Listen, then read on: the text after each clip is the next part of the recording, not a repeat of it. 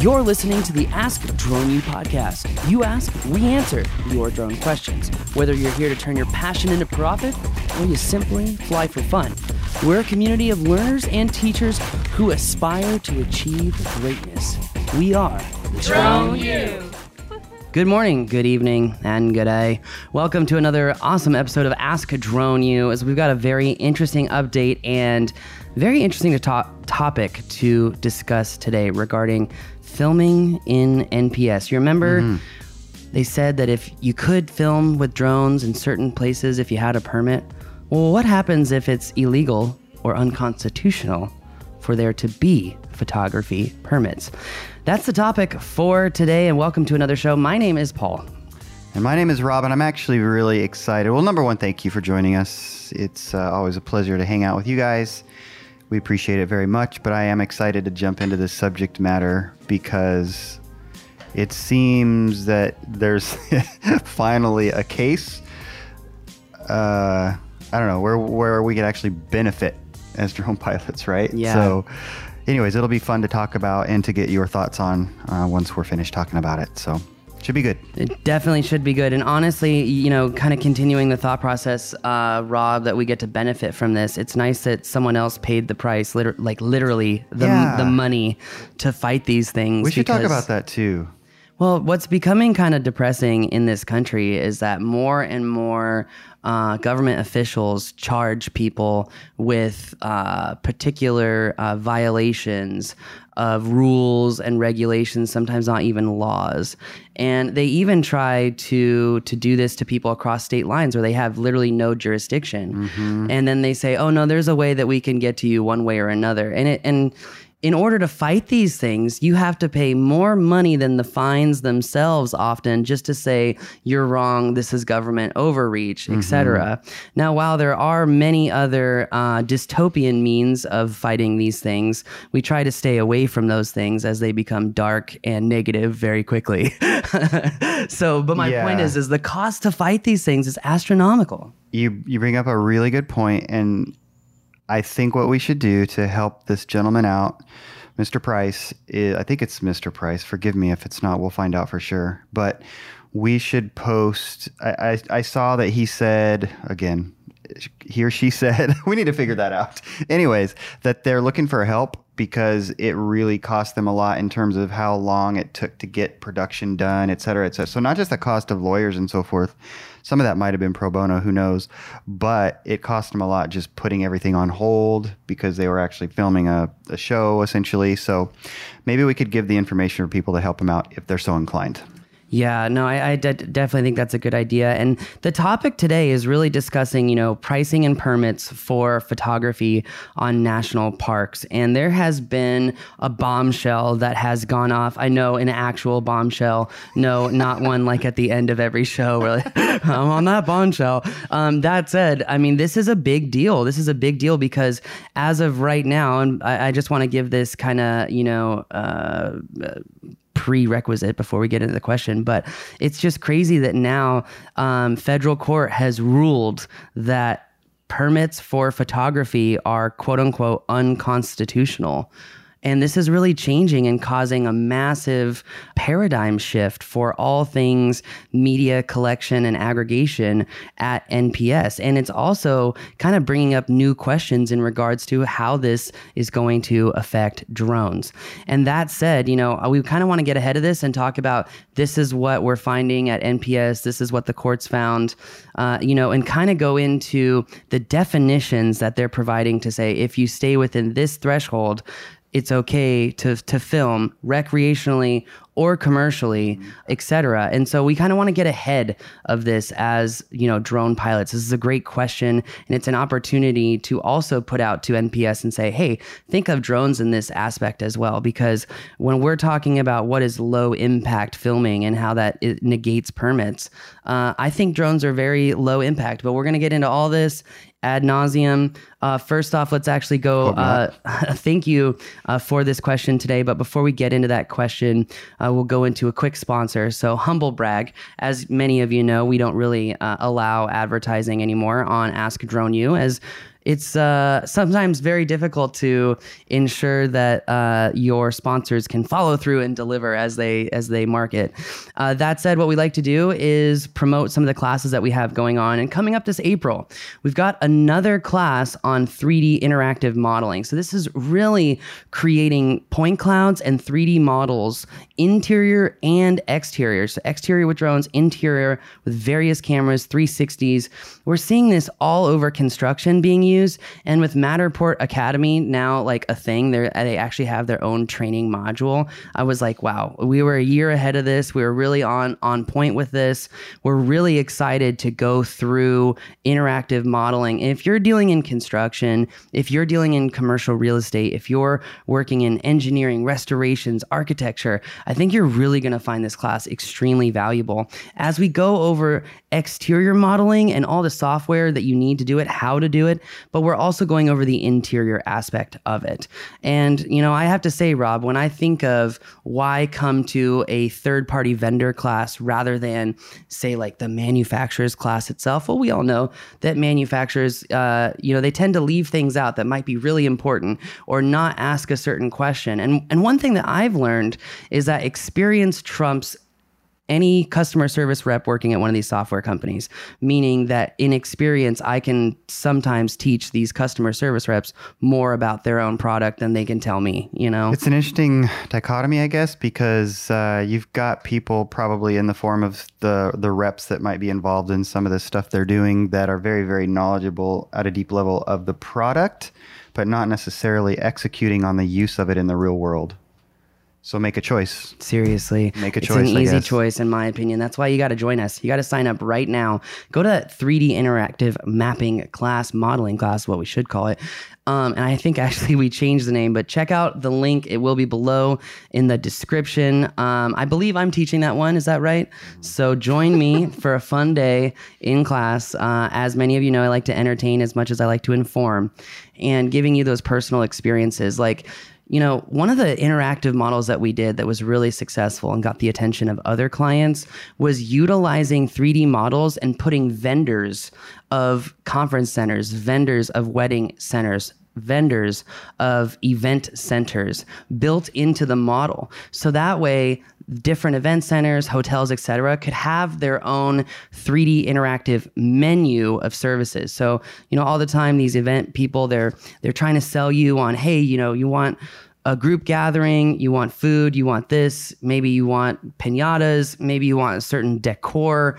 Well, instead of just seeing pictures, now you can experience that space and experience what it's like with the vendors there. How is that going to affect the space? Is that going to essentially limit the number of participants we can have, etc.? All those decisions become really easy. And when we make things easier for our clients and more convenient, what does it mean? It means more sales, because people can understand what's going on. They can relate to it. So join us for that class. I think you'll find it valuable. I think for the price point as well, you'll find it extremely valuable. And don't forget, the more you learn, the more you earn, because at Drone U, we go beyond flight school. So join us. Hi, guys. This is Robert in Arkansas. I have a question about the Price versus Barr decision, which eliminated permits and fees for commercial photography in national parks.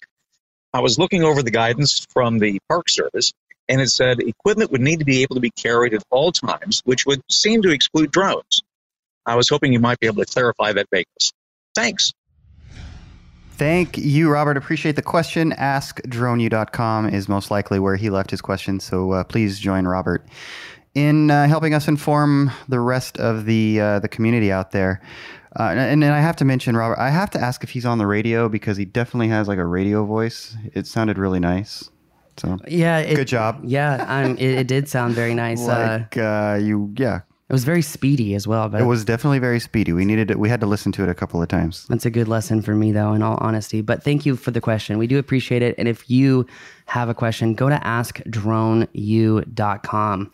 But Rob, as of January, looks like U.S. District Court of the District of Columbia, they heard a case. And this case is affecting what NPS can charge for. What are we talking about here?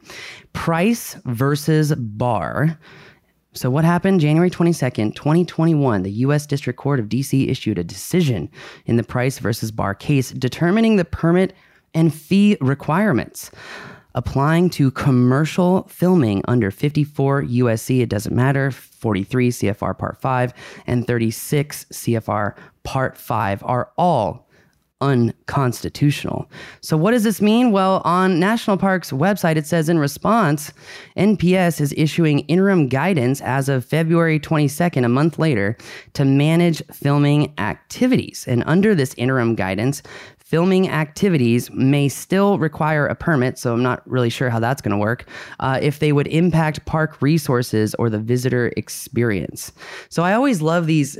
Before we go into what does this mean, what are the definitions that are going to affect who gets, who is affected by this and who is not, I always find it really interesting when government agencies are straight up told by a court, this is illegal to have permitting fees for photography, right? But then in their interim guidance, they're like, oh, well, we may require a permit. It's like, no. The court just told you no, And it's just funny to me how again, our country is getting into this really weird period of time where people who have no legal authority are really trying to push the bounds back and forth. And it's like, I don't know. It really gets under my skin a little bit because I understand they're trying to interpret this. They're trying to make rules. But when they still say it may require a permit, even though 3 sentences above that permitting and fee requirements are unconstitutional, that come is on. Kind of funny. Although I will say to give some credit that they hopped on this pretty quickly. Right? They did. The fact that this is already out and they've issued some interim guidance, I think is obviously a win. So some kudos for that. But no, you make a good point that it is unconstitutional. So we're just going to spin it a little bit. Yeah. What are you guys, a media company? Like, are you the news now? Like, come on. It makes sense. It's and I think the folks that are probably running NPS, right, they're still trying to make sure they maintain a good environment on the public lands, sure. that they protect them, they protect the people, so they don't want to just kind of open it up willy-nilly, if you will. So and they're trying to find that balance, I'm sure. And I think that they're also trying to negate the fringe participants who just, really take advantage of the parks and, don't clean up after themselves and et cetera. But when we talk about who does this affect, I think that this is really interesting because as many of you know, when it comes to FAA rules and regulations, the deviation between the rules and regulations is really whether it's commercial or recreational. And when it comes to what is this particular order about photography fees at NPS mean and who does it affect, under this interim guidance, NPS is not distinguishing between commercial, non-commercial, or news gathering. And they say explicitly that low-impact filming activities will not require a special use permit. But non-low-impact filming activities may require, there's that may require again, may require a permit to address potential impacts, just like Rob said, on park resources or visitor activities. Mm-hmm. So I think you really hit the nail on the head there. And so there's a couple things to note here, everyone. This doesn't mean that, drones are just cool wherever. I think that we've really actually figured out what this actually means, who it affects, especially drone pilots. In addition, if we go to the there's 3 really big rules under NPS's drone page that I kind of want to tie into this, because I believe if you're following this main guidance, that it might actually be just fine to fly inside or operate from inside NPS. But there are still certain areas that are explicitly not okay to fly. And I give the example of the wilderness areas. So drone pilots, note number 1 on this particular subject is that while we have been told the only way to fly drones in NPS is to get these photography permits, they are now gonzo, okay? And this also does not negate our prior guidance here at Drone U, where we said, look, you can take off and land from outside the park and fly in. It's funny because they even mention that now on our particular page. And then our best friend Copycat copied us as well 2 years later. That said, what's funny here is that if NPS was telling us you only can fly drones in a certain area when you get the superintendent approval and a photography permit, well, now permits are gone, right? So what does this mean if they're not looking at the definitions of who's recreational, who's commercial, the tools that are being used to do photography? Then in my understanding, as long as we fly within this low impact filming category that they discuss, that essentially we could be okay. But there are still circumstances like wilderness areas that, well, are not okay to fly. And I think as responsible pilots, and Rob helped me out here, but as responsible pilots, we shouldn't be doing things like harassing birds or really being a quote unquote nuisance to the public, even though there's a lot of subjectivity. I don't think you need any help on that one. Should be pretty self-explanatory. It's good for the industry if we're all responsible when we're flying, right? Whether we're in a national park or not. Yeah. And yes. Yeah. And responsible, don't think of responsible and legal as the same word. Responsible, I think, means something very different. But that said, you got something? Well, I just wanted to ask. I wanted to bridge the gap, at least for me, a little bit. And that is because drones previously were essentially not allowed in NPS, right? That's right. In national parks. And I think that's what our question asker is getting at is, does this mean, because of that verbiage in this interim guidance, somehow pull drones into now being okay? Well, and so it's interesting because that policy memorandum, which was 1405, and that's just a policy memo. This is just a memo. This is not a regulatory rule or a law. It's just a memo. But listen, that memo was June of 2014. So this was before Part 107 as well. I think that's an extremely important point. This was before the federal government had a means of determining who could have a quote unquote federal flying certificate to be okay to fly, right? So I think that in doing this podcast, we're actually providing a service not only to drone pilots, but potentially to NPS to say, this might be a good time to really take a second look at this particular memo, take a look at, the court's decision and bridge the gap. Because in my eyes, I think that this is a new operating environment. And I think it's an opportunity for NPS to maybe say, okay, we went a little too far. And we know that tourists and travelers come to these lands to explore, to take photos. And the tools in which are used, as long as being used responsible, do not dictate a particular ban or means. And so let me go further. So essentially, let's not forget that part of the laws that were unconstitutional was 36 CFR. And in Policy Memorandum 1405 from June of 2014, this said to use the authority from 36 CFR to prohibit landing, launching, or operation subject to certain conditions. And they say that, quote unquote, this is still in force with few exceptions, right? But we also know the exceptions that have been given out, I don't think are, quote unquote, reasonable or fair. If we look at, some of the stuff that was filmed in the national parks by CBS, all that kind of stuff. We've seen stuff in Netflix that, all the time you're like, okay, you say drones are illegal, but let's look at this and this and this and this and this. Why was it okay for them when we're talking bigger drones, more expensive equipment, more hazardous to wildlife? I think it's more footprint impact. 100%. Yeah. So that's a perfect segue, Rob, because when we talk about this new court decision, right? This is from Federal District Court. This year. Yeah, this year, which supersedes the authority. 2021. Yep, of NPS. So that said, they state low impact filming activities will not require a special use permit. Once again, not citing tools or equipment that are used. Low impact filming is defined as outdoor filming activities in areas open to the public, except wilderness.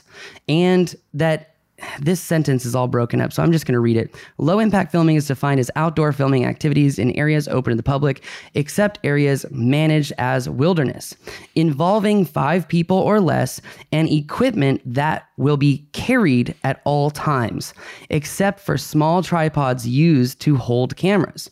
Those participating in low impact filming activities do not need a permit and are not required to contact the park in advance. If low impact filmers have questions about areas where they want to film, they should contact the park directly. Okay, so then the last sentence here, which is a long one, videographers, filmers, producers, directors, news, and other staff associated with filming are reminded that rules and regulations that apply to all park visitors, including hours and closed areas, still apply to filming activities, even if the permit is not required. Check with the park staff for more information on closures, sensitive resources, and other safety tips. Typically, when I call into NPS, they typically send me back to this site. So it's kind of like the loop of perpetual loop, of uncertainty, which brings up spin you into the ground, have you give up. So notice, Rob, that the question asker really noted this quote unquote carried at all times. Yeah. But there's an exception for small tripods used to hold cameras.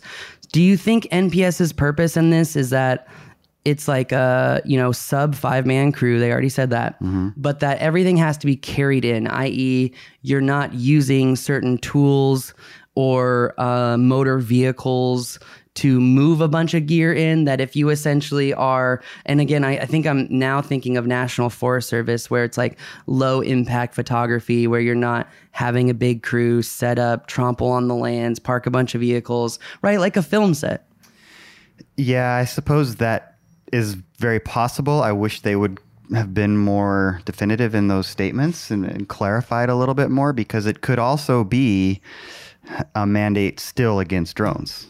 Yeah. Right. And so Robert, in terms of your question, I'm not sure if you were asking, is this a good thing or a bad thing? But your voice was so enthusiastic. I'm assuming you were somehow putting in the form of a good thing. But I could be wrong on that, because it does sound like, but why wouldn't they just say no drones? Like, refer to X about our drone policy. I think it's because NPS is still really investigating and researching the total and potential impact of this court decision, because now they have to tread very carefully. Yeah, but okay, so then why say you have? I mean, that's so. Maybe it's not to somebody who's in the film industry. Maybe it means a lot more to them than it does to me, but it's very clear that it's got to be a very small footprint, i.e. 5 or less people, right? So that makes that part clear in terms of what kind of production, so to speak, you can bring into the national park. But then to say you have to carry at all times, that's so ambiguous. Yeah, it really is, because I'll carry my remote at all times. Yeah. It's connected. Right. I mean, I can bring in 2 drones and 1 backpack that I'm carrying at all times, But I mean, right. Yeah, I mean, it's a good question, because it was the meat and potatoes of our caller's question, saying like, well, what does that mean to be carried at all times? Yeah, what does that mean for drones specifically, I think is what he's getting at. And I don't know that it really tells us anything other than it's, at least from my perspective, especially after talking about it now, I think what's really being said is you still can't fly drones. And see, for me, I say it's like, I mean, obviously I'm not a lawyer. I can't tell you what to do. I'm not a legal interpreter. But based off of what I'm seeing here, I'm seeing that, and I want to get into, they define what are not low impact filming, and they still define exactly where you shouldn't be photographing whatsoever. And we're going to talk about those 2 things, because once again, I think that as long as drone pilots are responsible and they don't do these other activities, that to me, it seems like it's in NPS's best interest to allow drones flying. I mean, I'm not gonna lie. I went to a park on the way out here, and I saw people flying left and right. Like, they didn't even care. They weren't even looking up the rules. I mean, people were just. Sure, they all had permits. Oh, wait, no, you couldn't get a permit for a drone anyway. Yeah, but I mean, again, it seems like it's in NPS's interest to allow drone pilots, drone service providers to be in this low impact filming category. Because once again, this is not specific to the tool that's being used. But they have not said that that's the case. True. And I think, if anything, the verbiage in this interim guidance suggests that it definitely is not the case, because you can't carry at all times the drone. So if I like put my what if You I can try to. what if hey, it's tethered? that? Yeah, no, I thought about that too, and then I thought, well, who's going to do that? So Peter. PJ. But so let's talk about really quick. The NPS does explicitly state what are not low impact filming environments, right? Filming activities that do not meet the description of low impact filming require at least 10 days advance notice to NPS by contacting the park directly in writing. So here's my next question. If I contact the park directly in writing and it's at least 10 days advance notice and I don't hear anything back from them, then it's okay. I don't think so. Were you talking about drones specifically, or are you talking about what it doesn't say. What talks about low impact versus not? Low impact versus not. Sorry, Yeah. I'm getting back to this low impact because they essentially define that the rule states that if you're a low impact filming, then there's no permit. And so that's kind of where I'm at, is looking at that definition and saying, okay, well, as a drone pilot, am I low impact or not?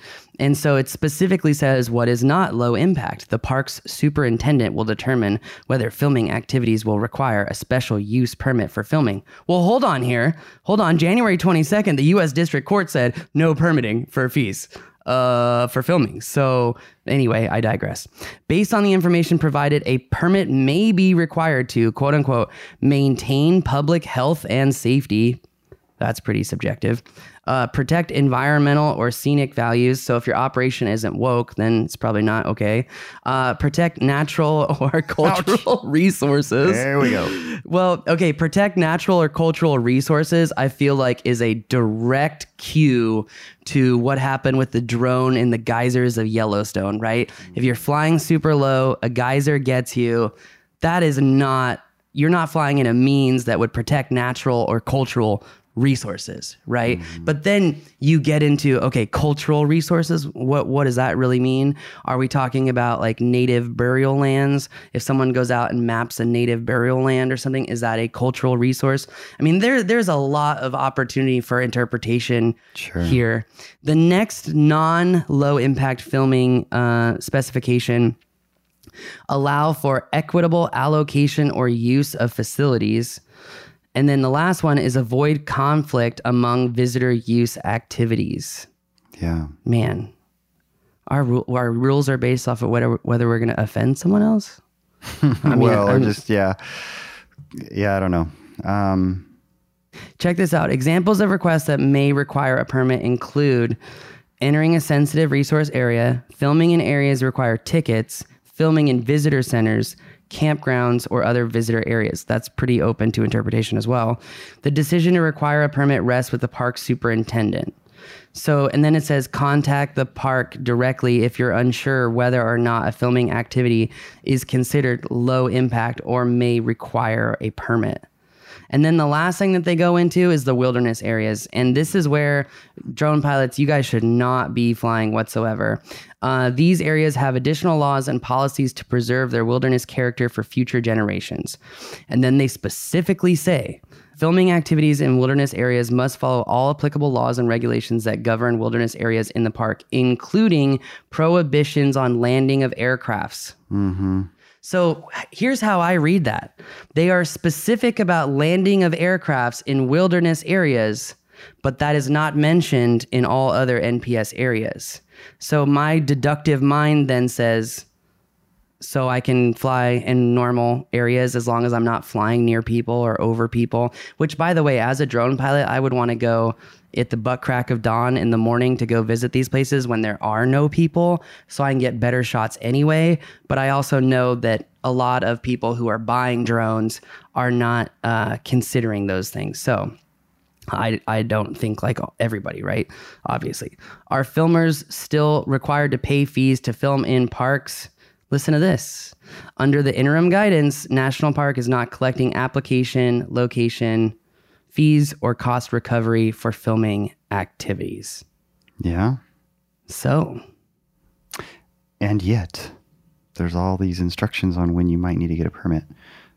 I know. It's just like it's just fascinating to me. Like, hey, the courts just told you can't charge for fees for filming. And then it says down here, this did not impact still photography. It's like, I think NPS needs to read into videography, just so you guys are just clear, 24, 30 frames per second. That literally means 24 or 30 still photos shown in 1 second. That makes it a video. That's why it was called a motion picture. Okay. Anyway, I know that oftentimes our new modern people negate like the rules of history, but it's so important that we remind ourselves of those rules of history, right? It is. Yeah, it's good to be connected to that. But obviously we know the difference. It shouldn't be that hard for us to figure out. But it does. I didn't realize this. Price versus Barr had no impact on how the National Park Service regulates still photography. So we're only talking about videography here. Figure that one out. And yet, didn't they mention a tripod for a camera? Mm-hmm. So you take your gear, you set up, use a tripod. Apparently that's okay. And you push the video record button, no permit needed. You push the take a picture button, permit needed. Tell me how that makes sense. Tell me how that's enforced. Right. Sorry. Let me see your SD card. I don't know. Excuse me. We're now in communist America. Give me your SD card. It's a no unwanted search and seizure. Sorry. Yeah. So anyways, I suppose it's still a good thing for videographers only, not still photographers, apparently. But it doesn't necessarily do anything for drones at this point relative to the national park, as far as I can tell. Well, would you agree with that? I do not agree with that. I didn't think you did. But I still don't see anything I also have learned in this world that, and it's probably not in my best interest to say, but there are a lot of cases where it is totally 100% acceptable to ask for forgiveness rather than permission. Especially in a world where there's all this overreach. That's all I'm saying. No, I don't disagree with that. I mean, you're talking... That's actually a different issue versus sort of the regulatory climate that we're trying to disseminate here. But anyways, I hope that's been helpful. Well, hold on. There's 3 more points I want to go over. I'm not done yet. But there's more. Always. There's going over to kind of the drone page. There's this specific question that says, if I'm flying an unmanned aircraft in national airspace and do not take off, land, or operate from NPS lands and waters, is there anything the park could do to stop me? And long and the short of it is they say if you're doing one of these 3 things, the answer could potentially be yes. Although I don't understand, if you're not inside of NPS, then there's no jurisdiction. But that said, if the unmanned aircraft pursues or harasses wildlife or creates an intentional disturbance of nesting, breeding, or other activities, they could be cited for violation 36 CFR 2.2. If the user of the unmanned aircraft knowingly or recklessly creates a risk of public alarm or nuisance by causing noise that was unreasonable under the circumstances, or by creating a hazardous or physically offensive condition, the user could be cited for disorderly conduct. And then the last one is 36 CFR 2.12 Section A subsection 3, which prohibits in non-developed areas operating a device powered by a portable motor or engine except pursuant to the terms and conditions of a permit. But here we go again, no permits. Right. So, I mean, it seems like there's a tree or a ripple effect of this permitting thing that really affects the definitions of a lot of other rules that are in this same 36 CFR section that seem to necessitate a reinterpretation by NPS. I'm not trying to force NPS's hand here, but I'm saying it looks like that this could potentially cause a lot of other legal battles and fights because of, the word permit is in a lot of those rules and regulations. It could. Permits are now gone. How does that change the the rules of the land, you know? Absolutely, that could all happen. However, we have to be careful. You know this as a high-powered attorney's son, that we can't get too broad with the way that we interpret this either, right? I mean, it's specific to 36 CFR Part 5.5 was unconstitutional. 43 CFR Part 5 was unconstitutional. So there's lots of other parts. There's lots of other circumstances, instances where permits are still totally legit. Yeah, I think it's safe to say here, Rob, but there's more news to come. There's obviously, it seems like we need to get more info, and there's nothing else officially from this. But for me, what response would we give to drone pilots? Well, if you look at, again, our previous guidance that NPS, even sources and references, that you can take off and land from outside of the park and fly in, right? That's acceptable. Again, you're limited to visual line of sight, and you need to know what that is. That does not mean flying 3 to 5 miles away or 1 mile away or 2 miles away.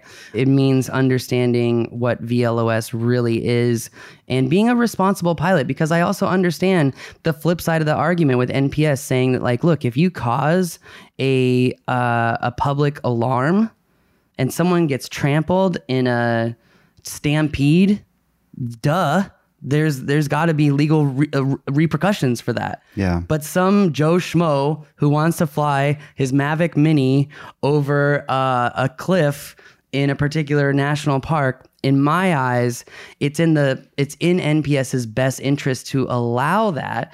Because why? Well, with all government agencies, funding, right? The more people that come in, the more tickets that are sold, the more parking passes, the more entrance fees, et cetera, et cetera. And so it seems like it's actually in the best interest for NPS to further dive down and really say, okay, these types of operations are okay, these are not, and set the bar, because a lot of these rules that were used to interpret drone pilots in the past now have a fundamental change of vernacular.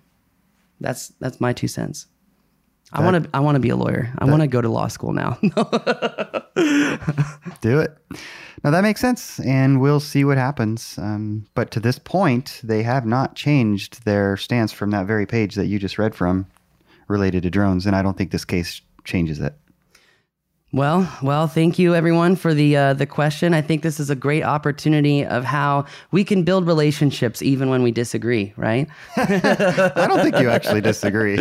Well, I mean, I in terms of what the legalities of it are. Well, and so that's an interesting point in itself, because if we think about the unmanned aircraft in national parks, this came from a memo, a policy memo. This really there's not really a direct rule. You know, they cite 36 CFR 1.5, prohibit launching, landing, or operation of unmanned aircraft subject, blah, blah, blah. But if I look at the history of 36 CFR 1.5, it's my understanding that was really more focused on very wealthy people who are flying helicopters in and out of national parks. So I don't know. I honestly think that this is a phenomenal opportunity, once again, for NPS to come out and clarify this and to say, look, we can't charge for filming permits anymore. And what is that ripple effect? I will say this, if I may, before we sign off here, if I can find it. Basically, what it said was, I'm not going to be able to find it here. I'll go to this place here because blah, blah, blah. Really quick, I do find it really funny, by the way, that the page that says filming permits are no longer legally acceptable and they're unconstitutional, the subline for the page title states filming and still photography permits.